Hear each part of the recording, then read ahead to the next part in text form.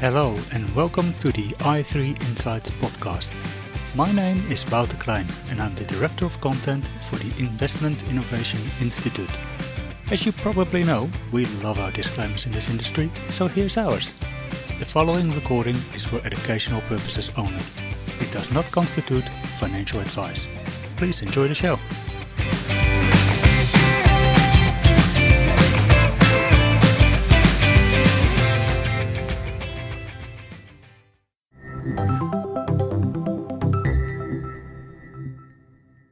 Welcome to another edition of the i3 Insights podcast. Today we're privileged to have a distinguished guest, Bob Maynard. He is the Chief Investment Officer of the Public Employment Retirement System of Idaho, or PERSI. He's written extensively about investment matters. He has some very interesting ideas which we're looking forward to discussing. Bob, welcome to the podcast. Thank you very much. I thought we'd start off, Bob, with a little bit about you and how you come to work at PERSI and the kind of things that you do there. So perhaps you could take us through your journey in the funds management industry. Well, my journey started back in the 1970s, 1980s. I started out being an assistant attorney general for the state of Alaska in 1975, and I had many responsibilities up there. Eventually, back up there, Alaska was just starting out as a state, and when we hit oil, all this money rolled in, and so I did a lot of things. I was bond counsel. I ran all their oil and gas matters for a while, things of that nature. And during that period of time, the state decided to save its oil money. And we set up, and I had a hand in setting it up, one of the first sovereign wealth funds in the world, the Alaska Permanent Fund. At that time, there was one in Kuwait. There was one in Nauru, an island near you all. And we were about the first 3 or 4 sovereign wealth funds in the world. And initially, the state put it all in bonds, but this was in the 70s, and all of a sudden inflation became a concern, and they broadened out the investment sides. And because I was doing a lot of stuff, I was sent over to help set up their investment program. I had been buying and selling oil. We've been constructing refineries, pipelines, things of that nature. And so I was helped to go over to set up when they were investing internationally and in real estate and in similar sorts of things. And about the mid-'80s, a lot of my lawsuits were long and complicated, and had been an attorney for too long. I was offered the job of being Deputy Executive Director of the Alaska Permanent Fund, and I went over and did that. I went back to do some helping out the state on some of the oil crises like the Exxon Valdez, but for the most part, dedicated full-time to Alaska, investing in Alaska since the early to mid-'80s. And then in 1992, we decided to move south where roads connected again and we could see warm summer nights, so I came to Boise to be the Chief Investment Officer for the Idaho Retirement System. It's interesting to hear you say that you started out as a lawyer. I know a few chief investment officers that were once upon a time lawyers or come from a legal background. How do you think that influences your investment approach? It helps a lot. One is you recognize a lot of being a chief investment officer is not necessarily investments, but explaining being a chief interpretive officer, maybe, where you basically are trying to make sure that what you're doing can be explained and implemented through other people, both above you in terms of the boards in your constituency and through the people that you are using. So there's a lot of skills in legal analysis and careful thinking, in explaining what you're trying to do, and making sure it's consistent with other parts of the operation. that have been of great assistance.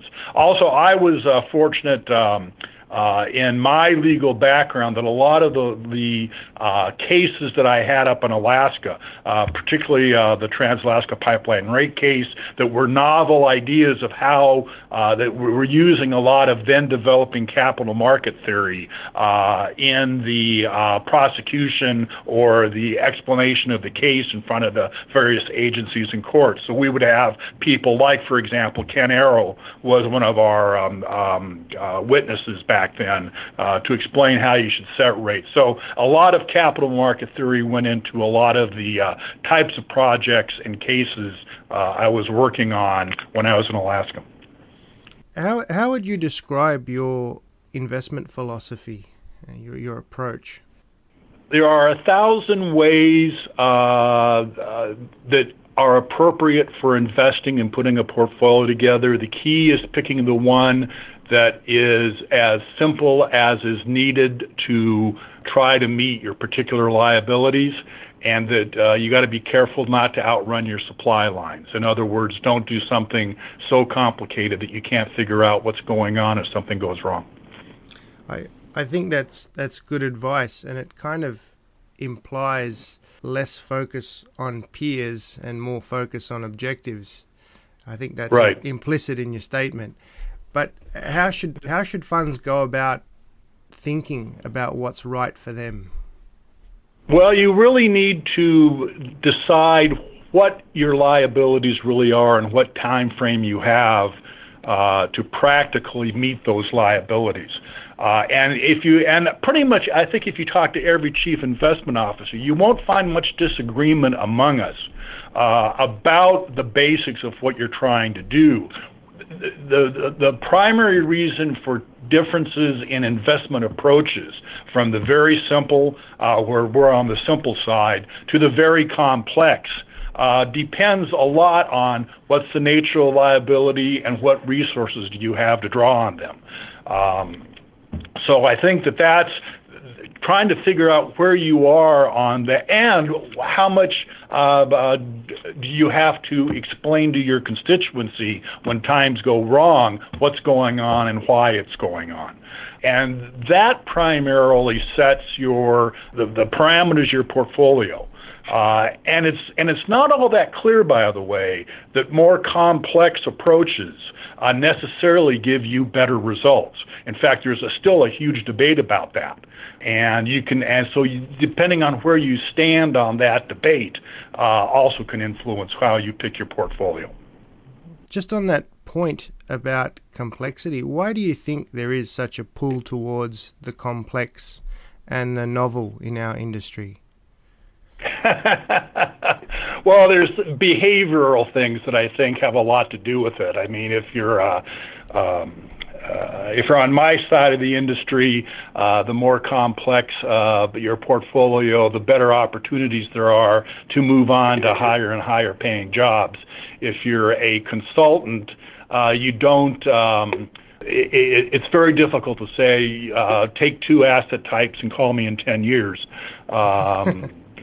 That doesn't really get you there. If you are a manager, the more you have to have something to sell. And if you're on the side of, and if you look at a lot of the, on your side of the business, if you followed our way of investing and you were CNBC, all you'd be seeing on the screen is a blue screen and the sound of crickets, because there's not much to talk about on a day-to-day basis. Do you know about the Widow Buffett portfolio? The 90-10 Vanguard portfolio. That's the 90-10.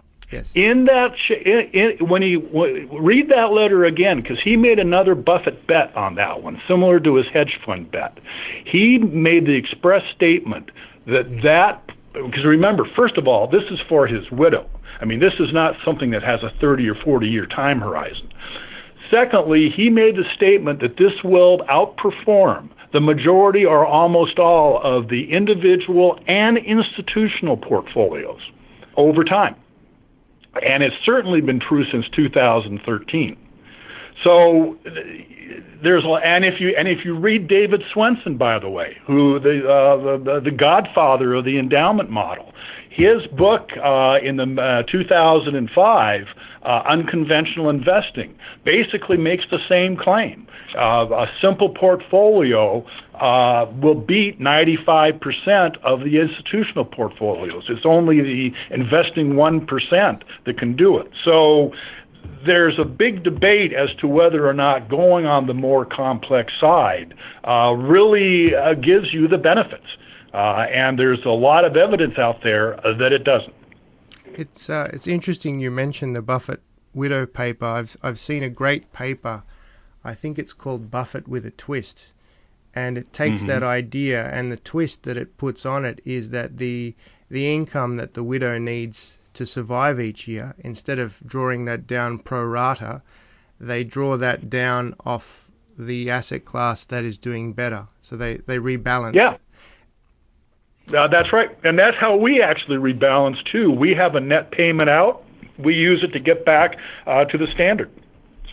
But the interesting thing about the Widow Buffett portfolio and similar sorts of simpler approaches is, if you also think about it, that also sets out your how deep is your supply line. Because how much reporting do you need to do? How many people do you need to hire? How many consultants do you need to track that 90-10 portfolio? Basically, all you got to do is wake up once a month and look at the headlines. Actually, once a year. You can spend all your time at your Sydney beaches when the weather's hot. So I mean, so behaviorally, in terms of the fees you have to pay, in terms of the complexity you have to follow, you can fit your particular needs alongside that. By the way, I should mention that I have been on boards where we have put in very simple 55% U.S. equities, 15% EFA, 30% aggregate. That's my general Widow Buffett type portfolio starting point. And it's very difficult to keep a board on that simple approach, passive approach, over time, because you're going to get people in as boards change. There'll always be someone who wants to do something more complex. And the problem with that sort of behavioral idea, it's like I call it rental car return investing. Once your front wheel go over those spikes, it's extremely difficult or impossible to back up. So there's that kind of driving feature. You start adding people, no one comes to you and says, I don't have enough work to do, give me less. It always kind of, the work and the complexity expands to overrun the number of people you've already hired. Your comments lead into my next question, which is this idea of conventional investing that you've written about in the past. Can you give our listeners a brief description of what you mean by that term? Basically, conventional investing is your standard capital market investing. What you learned in 830 econ in college. It's primarily it looks at the major asset classes as traditionally defined: equities, fixed income, maybe real estate, maybe private equity. But it focuses primarily on simplicity, transparency, focus, and patience. You're relying primarily on market returns from the traditional asset classes. It basically, you set it up by taking 5 steps. There's 5 major questions that you ask yourself. First, given your liabilities, what is your equity fixed income mix? And generally, you are thinking that equities are going to give you 5% to 7% returns above inflation over 20 or 30-year periods, and fixed income is going to give you maybe 1 to 2% above inflation over those periods. And you look at your liabilities and you say, what real return am I looking for? And if your real return is somewhere in that 3% to 5% range, then generally you'll have a 60% to 70% equity, 30 to 40% fixed income basic split.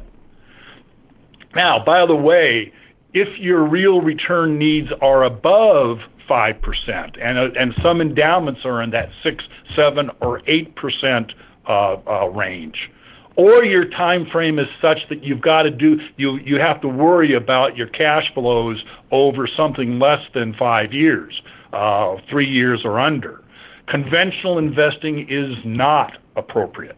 It's appropriate for a certain type of range of liabilities. So the first question is, what is your equity fixed? And if a 60 to 70% equity, 30 to 40% fixed income split generally gets you that 3 to 5% returns over time with pretty good consistency, then you're a candidate for conventional investing. So that's your first question, equity fixed split. Second question is, how much of a home country bias do you want or do you need? Because if you're in a smaller market, you need less of a home country bias.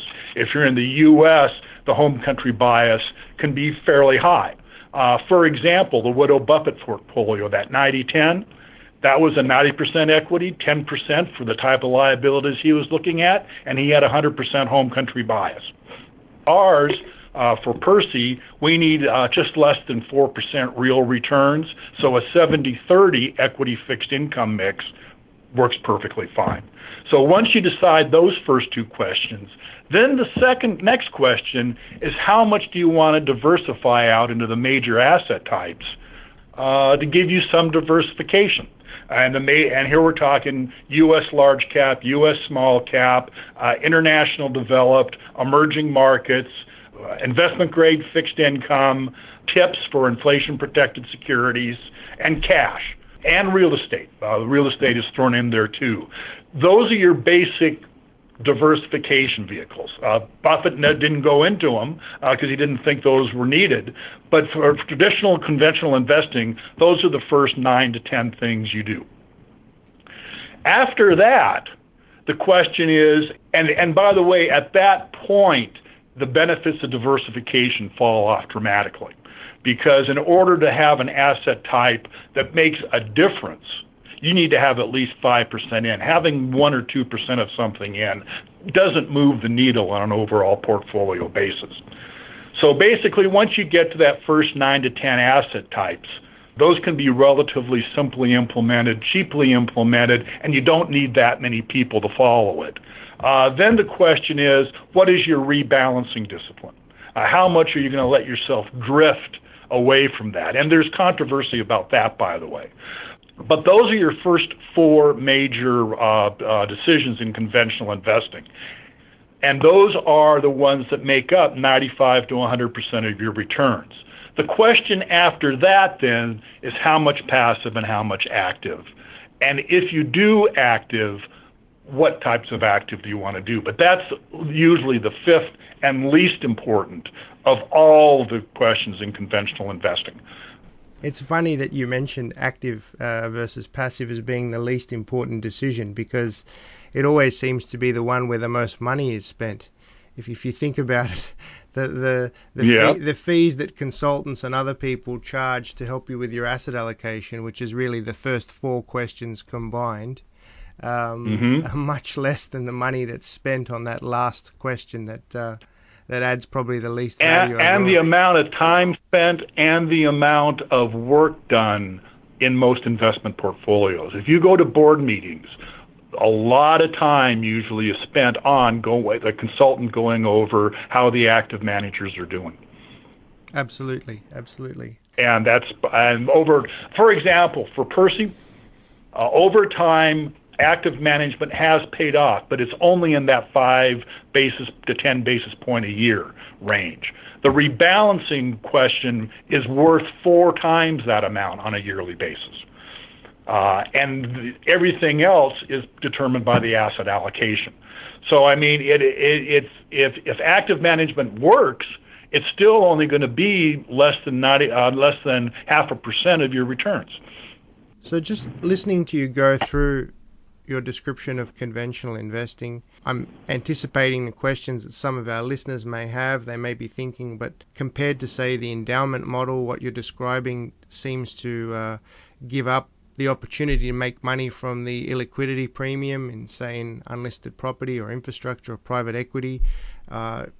Doesn't sound like you're as deeply focused on specialists or niche asset classes like timberland or buying the royalties to a recording artist's back catalog. Catastrophe bonds, exactly. All the other similar sorts of things. Yeah, no, I'm not opposed to putting in that. We have private equity, and we have private real estate too. But it's around that 10 to 14%. I mean, private equity is around 8% as our base position. We're down to 6 right now. Private and public real estate is also around 7.5%, 8%. It's around that right now. Those are fine to add, but it really depends upon your resources to be able to easily track them. Conventional investing depends on the main asset types and recognizes that your public equity volatility is your major issue. Endowment investing tries to be a salmon swimming upstream in those environments. And it turned out to be a disaster in 2008. The things they ran into turned out to be even more dangerous than the public equity market, for that matter. So there were issues on that. And in terms of risk, we're obviously seeing a greater popularity of risk-based approaches, whether that be risk parity or risk budgeting or looking at investments. Risk factors. Exactly. Yes. Any views on those risk-based approaches? They're illusory. The question is, there's no unit of risk that is consistent over time. One of the best work, I think there are three seminal works in investing. One is the history of interest rates. The second, of course, are all the basic capital market, a textbook, Sharpe, all that. But the third is in the mid-'90s, Mandelbrot put together Fractals and Scaling Patterns in Finance. It was popularly written right after the turn of the millennium as Misbehavior of Markets. And it's very clear when you look at the capital markets on a daily, weekly, monthly, yearly basis, it's not that bell-shaped, efficient market, mean variance curve. It's earthquake land. And it's the world and anything under 5 to 6 years. The linear, logarithmic, smooth, normal randomness doesn't apply. On a daily, weekly, monthly, and sometimes yearly basis, basically you're like in an earthquake. It's wild randomness. You'll have long periods of calm, the Joseph effect it's called. Then you'll have wild periods of volatility much higher than one would expect, and that's called the Noah effect. And the problem is and this is also described as fat tails and high peaks. And the math for those doesn't tell you what to do. It just tells you when you're in an earthquake. And so as a result, if you look at the characteristics, there's no unit of risk. The standard deviation, the fat tails and high peaks don't start to disappear until you get rolling 5 to 7 year periods. Anything less than that, you don't have a unit of risk. You don't have a standard deviation doesn't mean anything. The standard deviation of moves over a 1 day period. How many times have you heard people say there's a 9 standard deviation event or it was a 7 standard deviation event? In any other area, just a simple one-time occurrence of that tells you don't use those mathematics. And the problem with all the risk mathematics is that they're using mathematics that have been demonstrated to be inappropriate on any reasonable period of time. And so you don't have a unit of risk. When someone says that we're measuring to a certain standard deviation or a Sharpe ratio, you've got to ask them, over what time period are you collecting your data? Because if you do it on a daily basis or a weekly basis or a monthly basis or a yearly basis, you're using fundamentally different units of measurement. And so as a result, there's no risk to budget. You can't budget something that doesn't have a standard measuring unit. You raised points about the fact that a standard deviation can mean different things over different periods and even different asset classes, I guess. Well, yeah, but over different time periods. It's not stable over time. Sure. Are there any other approaches that you found helpful rather than a pure risk-based statistical approach? Well, every once in a while, it hasn't happened this millennium, but you'll see the ability to enter a new asset class. The last one, REITs opened up in the mid-1990s. Then you had TIPS coming in the late 1990s. Those sorts of new liquid and transparent asset types rarely come along. Those are very helpful when they show up. Otherwise, no. The relatively straightforward approaches survived the late 90s, the tech wreck, and the first worst market since the Great Depression, and did quite nicely in the 2007-2009 period. Lost less than many other more complicated approaches. There's a lot of new things out there now, and you described some of them. You have crisis risk offset, for example, as an asset approach, and people are really trying to carve up the traditional asset types into new risk factors. But to me, it's just cutting up the pie in different slices. All of them right now are being advanced as a matter of faith in the future. There's nothing that's being advanced now that has withstood the test of time. And while I am glad everybody's doing all these different things, until we go through the next crisis, you won't tell whether or not anything's stuck. Because everything that was advanced as the new wave prior to, for example, 2007 to 2009, for example, hedge funds, portable alpha, there was a bunch of other things, blew up spectacularly.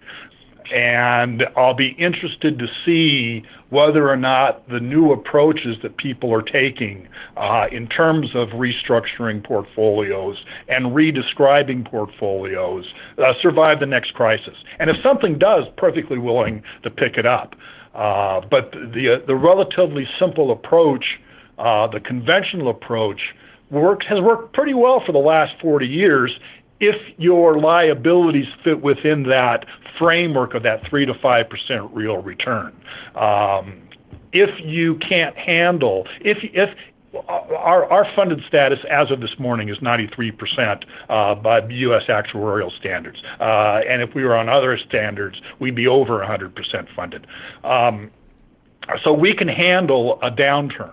If we were down like some are, down in the 50% funded ratio, or we were in a situation where we couldn't handle near-term volatility, or we needed to make above that 6 to 7% real return, then the only alternatives are these newer, fancier approaches. But it hasn't been demonstrated yet. It's done on a matter of faith.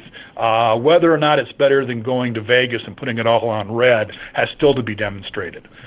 So you mentioned earlier active management plays a role in your portfolio at Percy. Right. How do you think about where and when active management is more or less likely to add value after costs? Do you have a framework for assessing that? Well, we look at it every year, every 5 years, or every 10 years. We don't depend on active management for success. I just don't want them to hurt me. If you have clear investment styles that are easy to track or portfolios, then you've got to stick with them over 5 to 10 year periods. They can be out of favor. Value investing, for example. It was out of favor for most of the 90s, roared back, and it's been out of favor now, or quality value, it's been out of favor for the last 4 to 5 or 6 years. So you can't, depending upon your philosophy of picking managers, and we pick managers with either clear styles that are easily understood, or they have smaller portfolios, so you can track at the end of the day. We know within 10 basis points of what a manager should have made given the markets at the end of the day. We can look at their portfolio and know instantly why they were doing differently than we may think. That's why we we have active managers. Active managers are there for informational value, because for us, if an active manager who's a deep value manager isn't keeping up with the market, that tells us something about the market. It doesn't tell us we have faith. It's easy to tell whether our manager's on track or off track for what we hire them. And it's that informational value that I find active management useful for, not the idea they're going to add meaningfully to my portfolio over time. Okay, that's an interesting perspective. In terms of fees and what you pay for active management, are you open to using performance fees, or how do you structure that side of your portfolio? No, I'm opposed. Until they pay me when they lose money, it's an asymmetric payoff. And all I'm doing, the only performance fees seem to me simply the implementation of the idea that misery loves company. If I'm suffering, I want you to suffer too. But are they going to be working harder? Are they going to be picking different stocks? Are they going to get an extra piece of intelligence because of a performance fee? No. And so as a result, what ends up happening, and since it's not asymmetric, you only end up paying the winners because you get rid of the losers fast. And because this is the same problem with private equity. You end up paying more because you end up only paying and you still can't tell over a 3 to 5 year period whether their outperformance is luck, because they happen to be in the high peak of one of those high peak period of times. It makes no sense to me. Okay. Or little sense. That's an interesting point you make about if you consistently sack your underperforming managers and you have them on performance fees, then you're left with all the managers that you have to pay a fee to. So it's and that's right. And the period of time where their outperformance is because of demonstrated skill, you won't have them long enough, because it's going to take you 7 years of data to figure it out. Because remember, the nature of people always on this earthquake thing where you have high peaks and fat tails.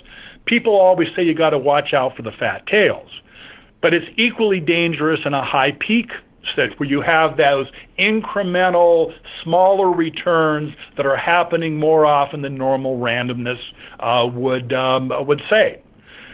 If there's a strategy, Sharpe ratios love those high peak strategies.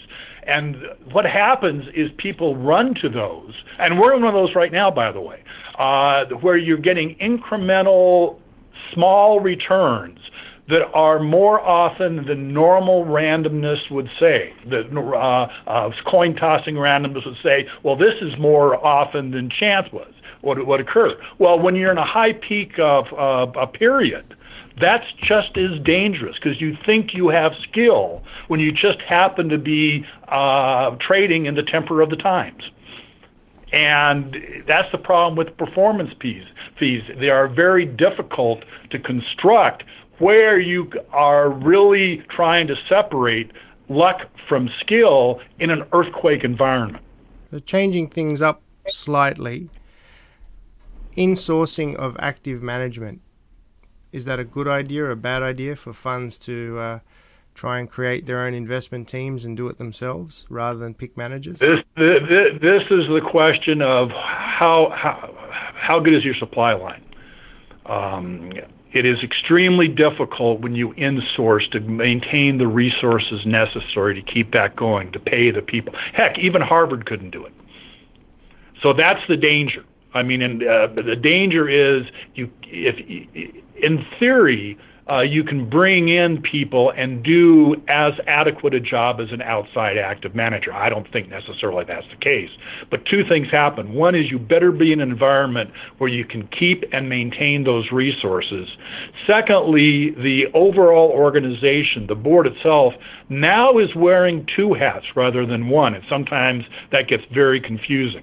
One is you are a board like my board, where you're picking managers and picking approaches, picking strategies. But secondly, you are now also the board of one of the managers you've picked. And that's a completely different skill set. And not only is it a completely different skill set, it is also something you can sometimes confuse one with the other. In other words, your decision as to whether to go into an asset type is confused by the fact is, can we do it internally? That sometimes happens. Third, it's extremely difficult to fire yourself. In fact, Harvard is one of the few examples I've seen where they actually went that route and are now trying to reduce staff. Usually that staff keeps growing and growing and growing and growing. It's like the rental car return investing. Once you add an area and you add staff, rarely will you have the occasion to sit there and say, I don't need that staff anymore. Mm-hmm. I think the thing that's always surprised me about it is that the asset classes that people choose to start with. You'd think they'd start with the least risky and work their way up, maybe run a cash portfolio or some short-term fixed income first, but everybody seems to start with equities and real assets. Well, not only that, it's not everybody, all you hear is anecdotal. You only hear about the people who are coming back from Vegas who won in the slots. This idea that these in-house models are uniformly successful is not true. If Canadians alone, for every Ontario, there's been a Caisse de Depot in the 90s when they blew up and almost took down their thing. The returns overall of those that have gone in-house with large staffs are not that much better, and mostly, particularly after 2007, 2008, were much worse than more simpler organizations. Like I say, you only hear about the winners, and people only brag about their successes. It's when you look at the numbers, it's much more problematic. That doesn't mean that there aren't some people that are extremely successful at it, that it can't be done. One of the things, do you know the best performing institutional $1 billion plus fund in the world over the last 40 years? And by the way, Yale wasn't Yale till the mid-90s. No, you'll have to tell me who it is. South Dakota. South Dakota. Steve Myers and Matt Clark. They have an in-house group of they put in place in the 70s a small cap value oriented. They pick the stocks themselves. Have a very straightforward model they've kept with. They only hire people from South Dakota universities who like the lifestyle and will stay there. And they have beaten the daylights out of everybody else over 40 years. But what they've been able to demonstrate is they've been able to keep to that style through thick and thin. They were able to keep through it in the late 90s when everybody was screaming about the death of value investing. They've been able to keep with it lately, and they by far they're the best. You know the worst performer in the 2000s? Norway.